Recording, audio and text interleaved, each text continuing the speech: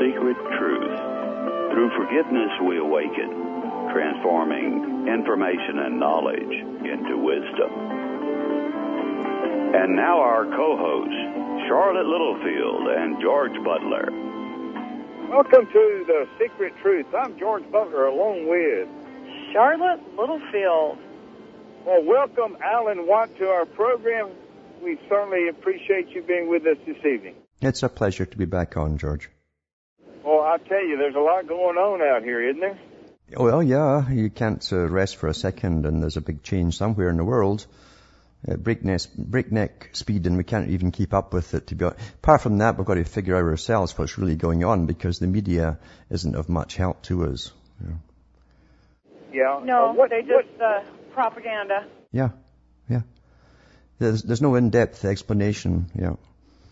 Yeah, you do a lot about predictive programming and stuff. Do you see this unfolding like they have planned? How about the plan? What about the plan?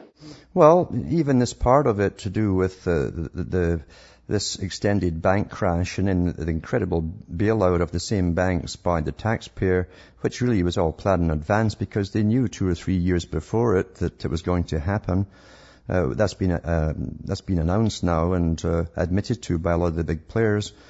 And so we're ripped off, and then they're going into the next step of the crash. But really what it's to do is to bring up the International Monetary Fund and the World Bank and the Bank for International Settlements. These are all really one group that were set up, some of them before World War II and some during World War II.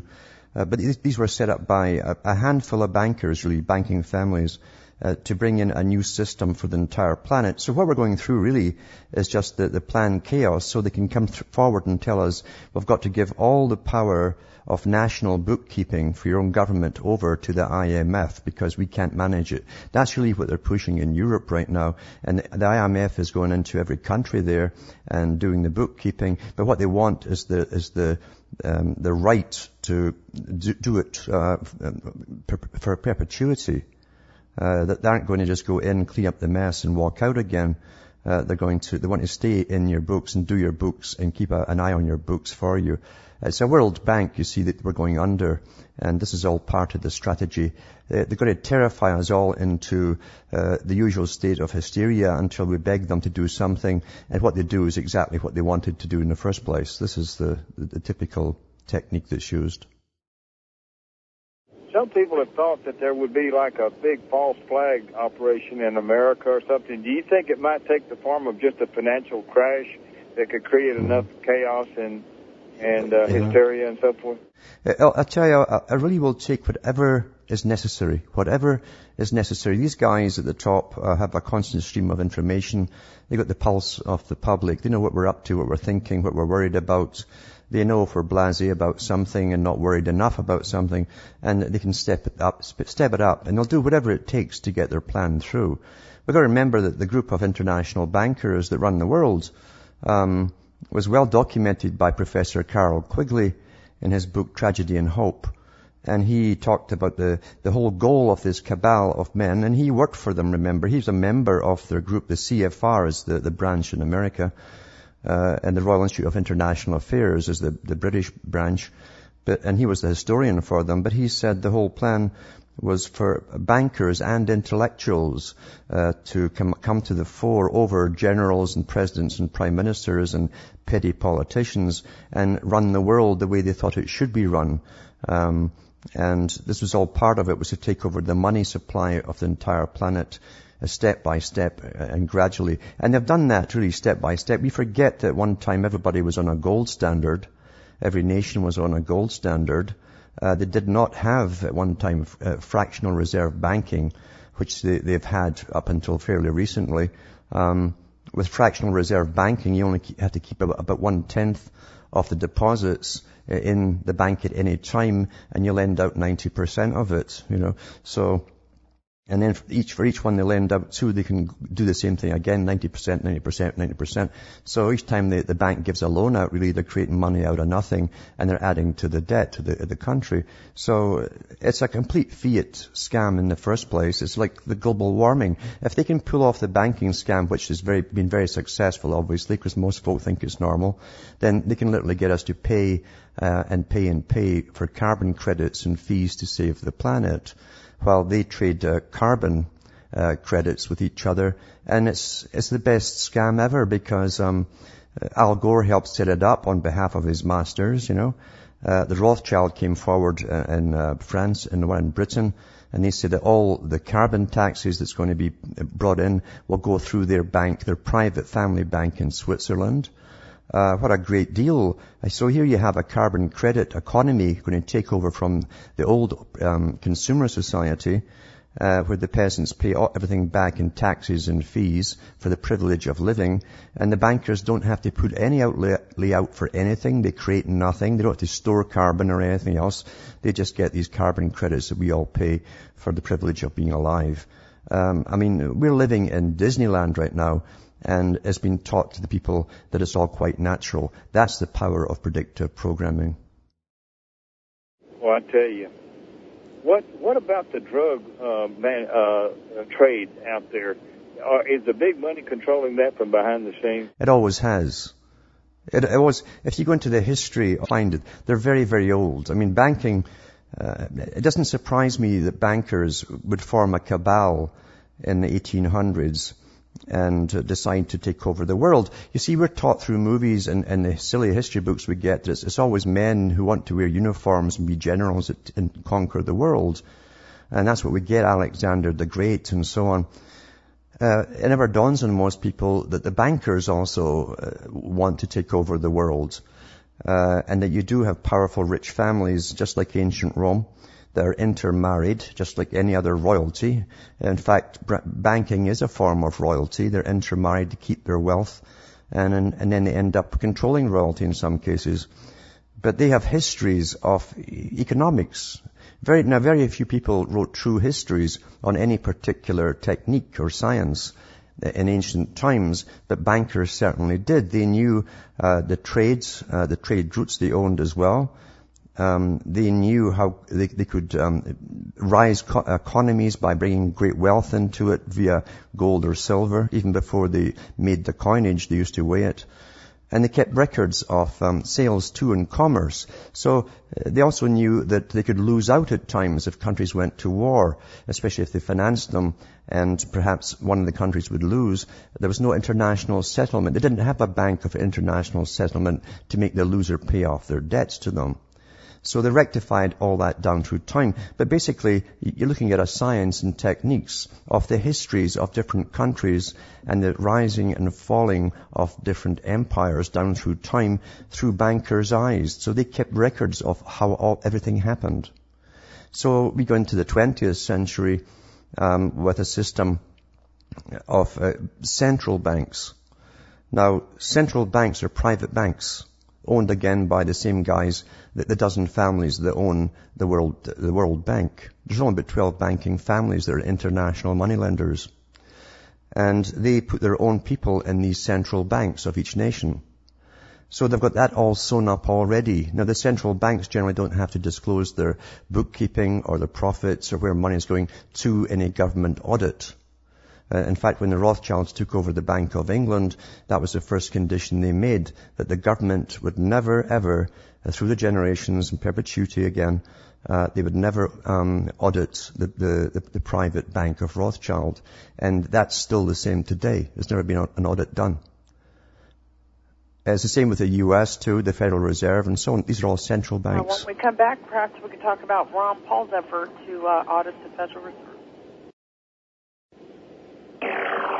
You're listening to GCN, the Genesis Communications Radio Network.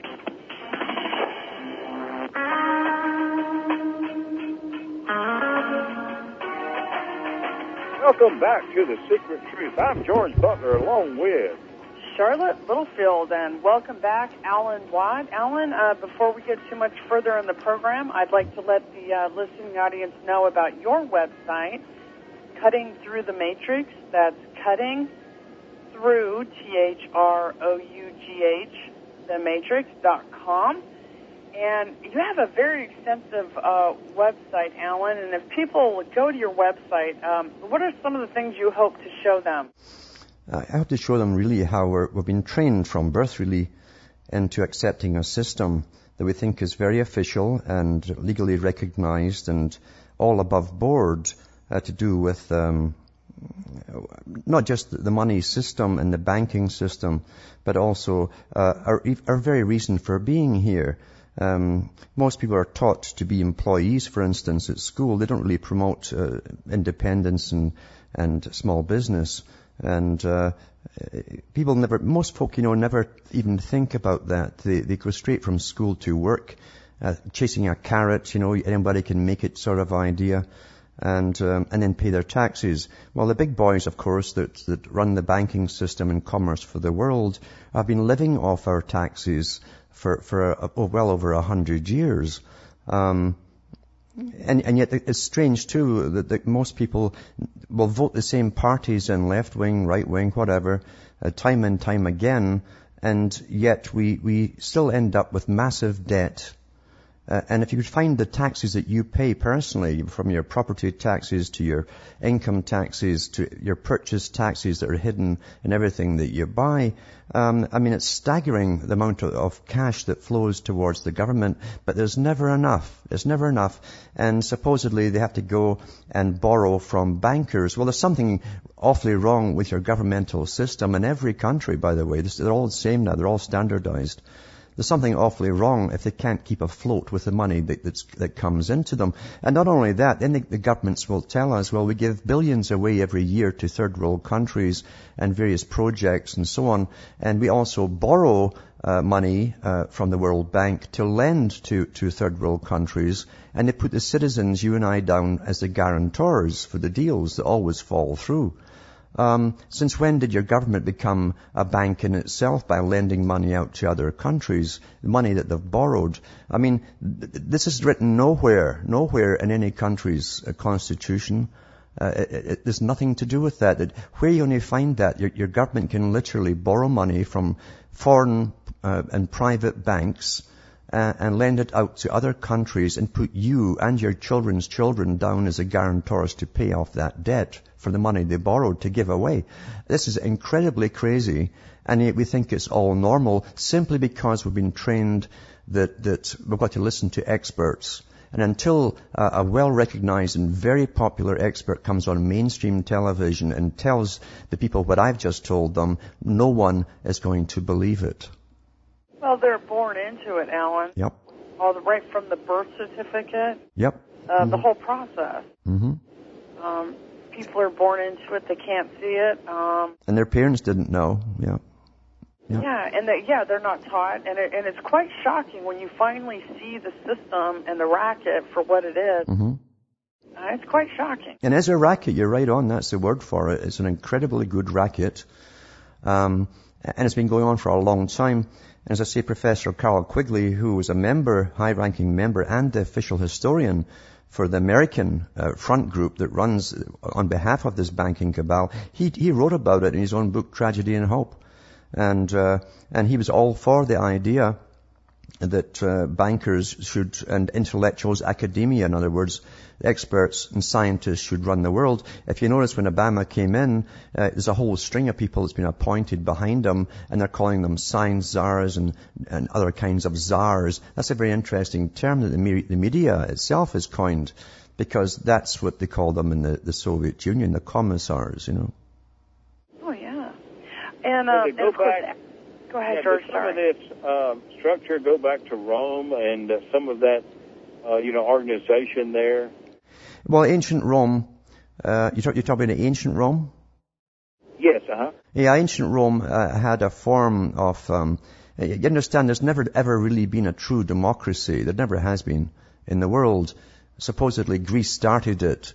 But when you look at the history of Greece, it was only people who were very wealthy in Greece that could get a vote.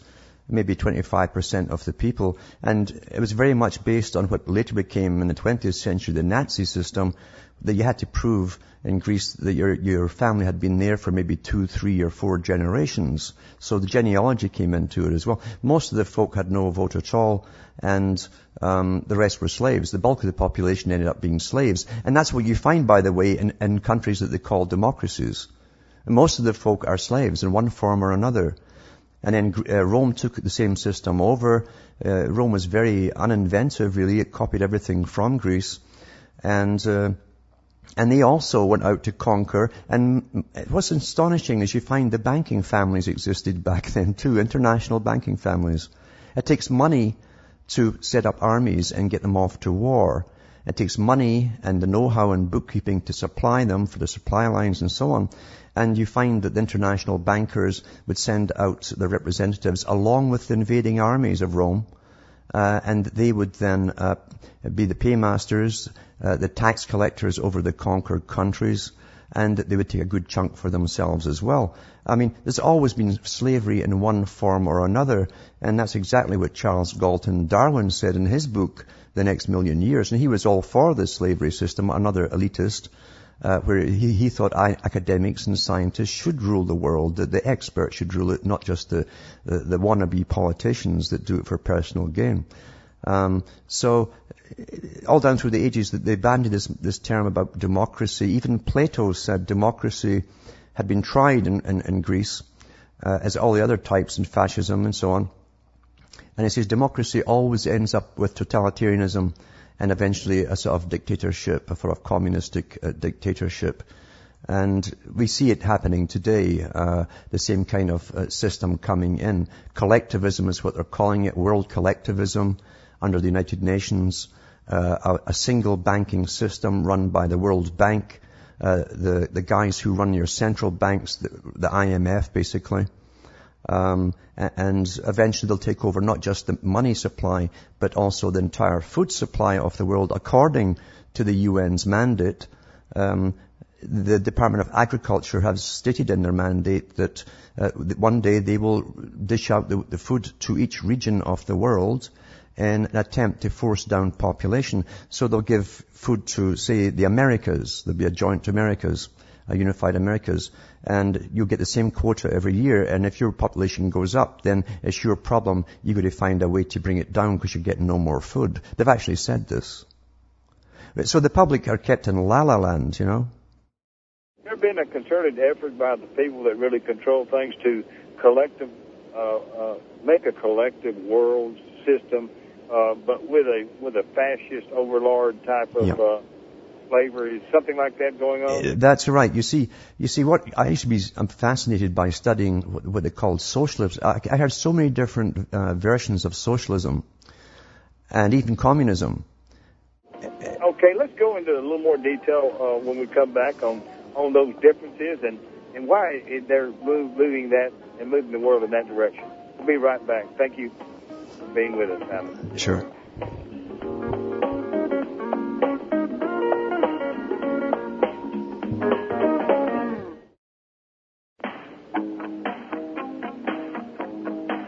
Welcome back to The Secret Truth. I'm George Butler along with Charlotte Littlefield, and welcome back, Alan Watt. It's a pleasure. Creator of Cutting Through the Matrix. Mm-hmm. Yeah. Alan, we ended that last segment talking about socialism and so forth and communism. Yep. Give us your view on how that's evolved and what's really behind that. Who's behind all that? Well, the bankers like socialism. Socialism is where the government really goes to the bankers all the time to borrow more money for their big spending and building projects. That's really the key to socialism. So bankers really help set up a socialistic system across the world. They like that system, and they get the government themselves to be the collection agencies through the IRS and different methods of getting money off the people. That's really what socialism is. And the communistic type, as Stalin said himself, he said that the Soviet system was just, or communism was just socialism in a hurry. And he's quite right about that, because if you were to try and combine all the little countries that eventually formed the communist old Soviet bloc, it would have taken you maybe another 150 years through little wars and skirmishes and treaties and agreements to bind them all together. So the fastest way to unify them all was simply to conquer them all under the Soviet regime and standardize one system across the whole lot of them. And really, when you look at how they've left their system, their school system is standardized, their bureaucratic system is standardized. It's almost a mirror of Great Britain's system.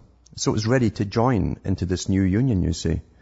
And even though they call themselves independent today and independent countries, they've still got the same system as Britain and elsewhere. So the world has been standardized in Europe faster than most areas through the totalitarian regime of communism.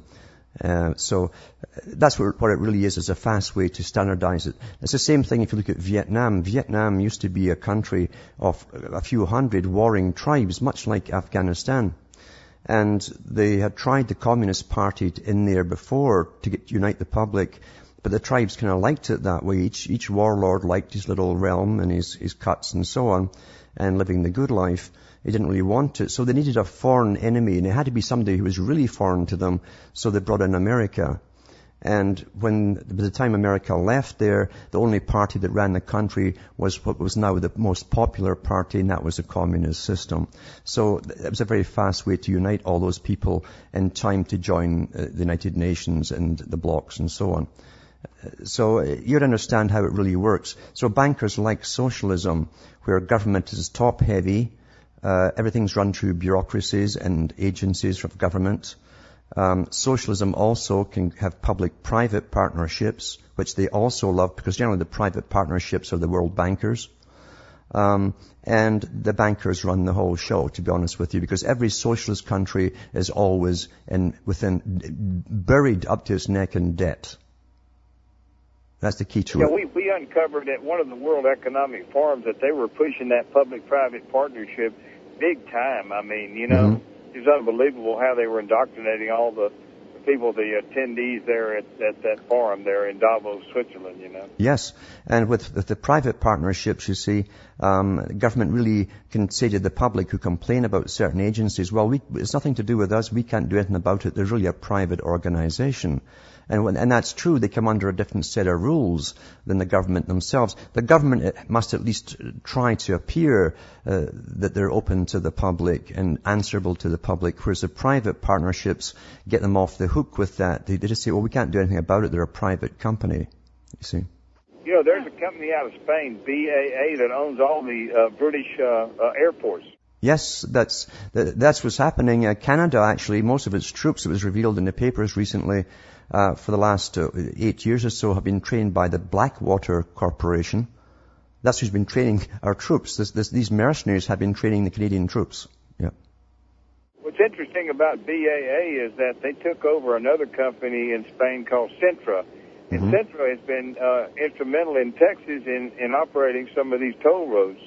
That's right. That's another key to it too, what's fascinating with public-private is you see the public pay for the building of these big projects, such as highways and so on. We pay, and once we've paid it, the government turns around to its pre-planned sales guys and say, we'll give it to so-and-so. They put it up for tender, supposedly, but it's all planned in advance who's to get it, and they get it for peanuts, for pennies. There's an interchange there west of Dublin when I was over there in 2006, and I went through there, and it was privately built like we're talking about, and the private company that owns this big interchange is to funnel them into the other, you could say, divided highway system there, in Dublin. But it's fascinating. They offered it back to the Irish government for 4 times what it cost them to build it. Exactly. Yeah, it's beautiful, isn't it? It's a beautiful con. But they've done this, you see, Britain was a prototype for private-public partnerships. And how Britain used to do it, and Britain is a template for the world, you see. Everything's tried there first. Under Thatcher, was it not true that under Margaret Thatcher they started this privatizing into their own hands? Yes, they did. Yeah. Is that right? That is correct. Under Thatcher, by the way, the IMF was running Britain. Most folk didn't know that until recently. The IMF admitted they had to go in and do the books for Britain. It was so bankrupt. And they started selling off the so-called public, the gas works, the coal industry. They sold off so many industries to these private even the water supply is owned by a private, for the whole country, is owned by one company. Right. There's a company out of Belgium called Suez Company. Mm-hmm. They used to own the Suez Canal along with the French and British interests. Yes. They are operating all kinds of infrastructure throughout the world, water projects and so forth. It's just amazing what they've been able to accumulate into their hands. It's astonishing. Well, again, the beauty of the public-private deal is the public not only pay for the building of it, and then it's given or sold for a token payment by the buyers, the private guys. The public continues to pay for the upkeep and repair of it. So the private guys are reaping nothing but profit. That's the beauty of it. We continue with the upkeep, yeah. And frankly, it keeps the general population confused because we think we're dealing with governments, but we're actually living in a very corporate, communist world. Corporate as in commercial, communist, commercial world. That's right. Now that's how Carol Quigley explained it. He said it's a new feudal system. Yeah. We think we're living in a governmental system, listening audience, if they go back to that Fabian society that you studied in the past, Alan, is that a key sort of to seeing what's going on? That's right. The Fabians themselves, remember, were started by a bunch of people who belonged to the Royal Institute for International Affairs, and the Astor family gave most of the money to start it up, and he became Lord Astor, of course. They were all international financiers that started up all of these organizations. In America, they had the Ford, the Carnegie, and the Rockefeller foundations to do the same kind of thing. And so they bypassed your governments by creating parallel governments. That's what Quigley called them. A parallel government which wasn't responsible to the public. They could, by using philanthropy, setting up thousands of non-governmental organizations, they could start a new type of democracy where governments would respond to those with the largest groups, which are now NGOs, by the way. That's the only ones who get access to government and demand things, and the government are only too happy because they've already arranged that the NGOs should demand these particular laws be passed and so on. That's how they get socialism in. Yeah. Yeah. Another one of the keys to seeing this too is that these corporate institutions that were created and so forth. Yeah. It looks like to me that it was a way to usher in administrative law versus constitutional law. You're right. Yeah, absolutely. In fact, in their own writings, the Council on Foreign Relations, which is just the American branch of the same group, they said themselves in it was in Foreign Affairs magazine quite a few years back, that since they couldn't alter the Constitution, they had tried. They tried. They said they'd have to do a run around it instead. And how they did it was by setting up international treaties through the United Nations that would supersede the laws of the land. And that's what we've done from here on. And that's why that's why your governments can borrow from a World Bank. That's how they... Universal, what is that, UCC, Universal Commercial Code? Yes. That's right. And so they bypassed the Constitution. Everything, right? I mean, they've turned everything into different corporations and institutions. Yeah. That's right. Welcome back to The Secret Truth. I'm George Butler along with Charlotte Littlefield. Welcome back, Alan Watt. And, what can we do to turn this thing around, and what recommendations would you make to our listening audience? Well, for what's coming up, first of all, they themselves should try and get out of debt, personally, And for those who can get out of cities, they should be out anyway, if possible, to be self-sufficient as possible, because I think we're in for a rough, long-term ride here. So if you're in a little area where you can make a few friends who generally help each other out in times of trouble, that you're far more secure than you would be in a city. In a city, you're dependent for your food, water, everything from outside the city, all gets piped in or brought in through trucks. The more self-sufficient you are, the better. But to be honest with you, I think we might have to get to almost the stage of a crash or hyperinflation before the public are ready to listen to those who could lead them into a new way. And instead of going the way that the World Bank will lead them, which they will, they'll send out the right people at the right time to con us again. We should try and get our own people in. And the first thing they have to do and it should be on their mandate as well for election, is they're going to end the private banking system that runs governments. They've got to end that and start minting their own coin again and own currency as they were intended to do in the first place. That's the only way you'll get out of this. As long as you're under the heel of private international bankers and every government's off to borrow from them, we'll never get out of trouble. We do what the bankers say, you know. Right. You know, Well, I think, go ahead, Charlie. Oh, I was going to say, I think you hit the nail on the head there. We need to get to the point where our own local and state banks charter our own banks that are independent of the collapsing Federal Reserve System, because there's a high probability that this is actually spun beyond their own control. It seems to me that they did not quite. What do you think, Alan? Do you think this has actually gone too far? Even no, there's not. In fact, the Bank for International Settlements is responsible for the flow of capital from country to country. They've been running this show for the last 50 years. And so they can, and remember, all the currency's fiat to begin with. There's nothing to back it except the faith of the people. And so, lie, period. Yeah, it's all a big lie. So technically, every country could start afresh right off the debt. Each country could do that, right off all the debt. You cannot possibly have governments going to the private banks, borrowing money and then selling that off as debt to people who collect it and who actually make profits as countries sink. We've got to stop this awful corrupt system and get back to the fact that government should be responsible for their own internal affairs and never borrow from outside. And never borrow either from any planted private bank. There's no need for it. The government's supposed to be in charge of the creation of money, and then they sell it off to the private banks. That's how they cover their costs for the making of the money. And that's how then the banks lend it out to us. But the government would have no need then to go and borrow money from elsewhere. But then again, you wouldn't have the totalitarian bunch at the United Nations running the show either. And that's the whole point of the fiat currency, is to give more power to private bankers and international bankers. That's got to be done away with, or we're all done for. Yeah, and it could be done away with. Yeah. Supposedly we've thrown off serfdom and slavery, but we've not thrown off economic slavery, and that economic slavery is the fractional reserve banking system.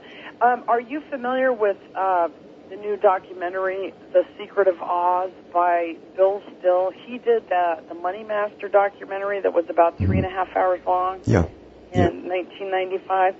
Yeah, he came out, and he's advocating for local state banks, basically, as part of the solution, where they self-charter, they create the currency, they spend it into circulation, but when the loans come back in, they destroy it, so that they don't hyperinflate their local, That's right.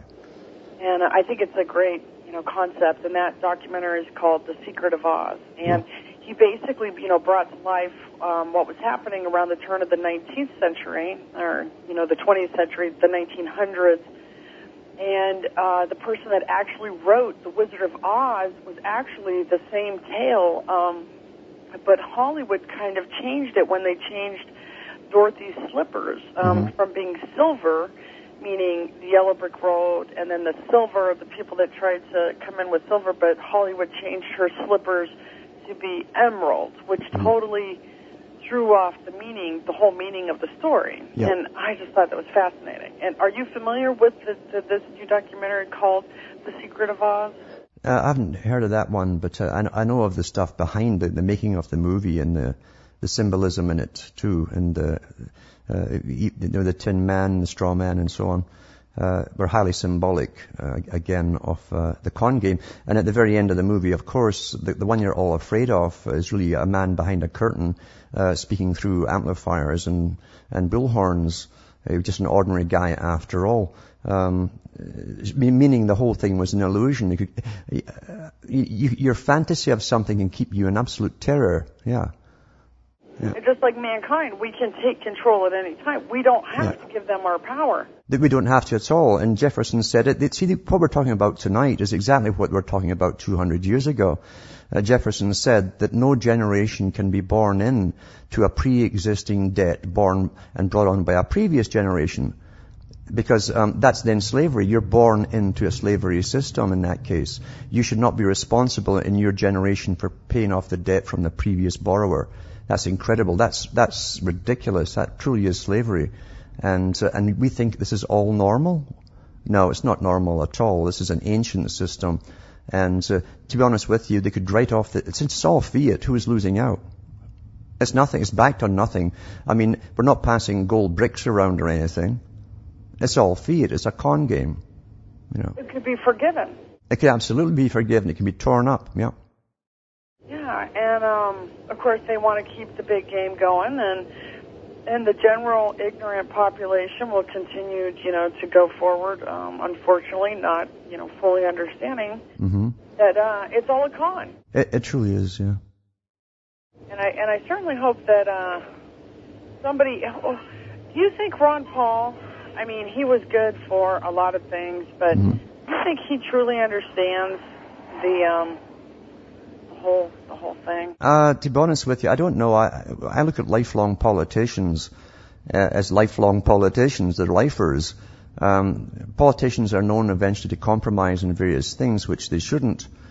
Even if they'll stand firm on one or two, they shouldn't be compromising on all the other stuff that's wrong as well. So I'm very suspicious of lifelong politicians.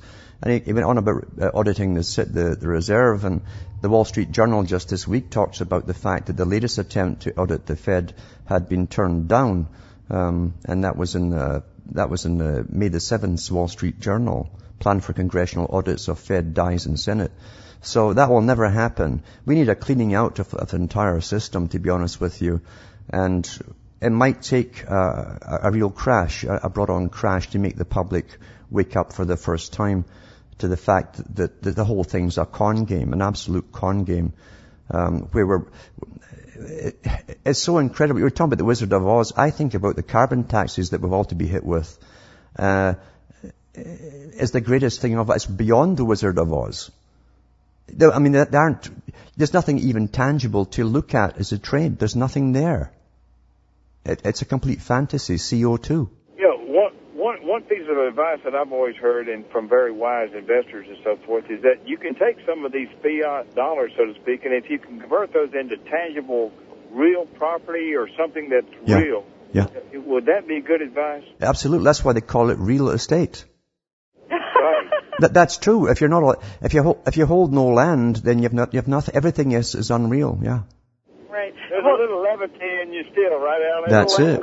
Yeah. It's all in the language, to be sure. Someday I'd like to talk to you, Alan, about just the meaning of the language that we use between us. Yeah, that's right. You've made a study of that, haven't you? Words and language and how it affects us? That's how they run us, is by the technique of language, and how they can actually bring us to the conclusions they want us to come to by giving us a specific type of language, giving us the problem in a set format, knowing our logic, just like a computer, our logic kicks in, and we will come to the very conclusion that they planned we'd come to. You're absolutely right. It's a science, and it's called neurolinguistics and psycholinguistics by the marketers. We need to have you on, and we need to have a show dedicated just to that. Yes. Yes, you do. That would be fascinating, just to dedicate a show to that. Yes. Alan Watt, thank you very much for being with us. And cuttingthroughthematrix.com is his site. It's been a pleasure. Yeah. Thank you very much, Alan. Bye Thanks, now. Alan. Bye-bye. Bye now.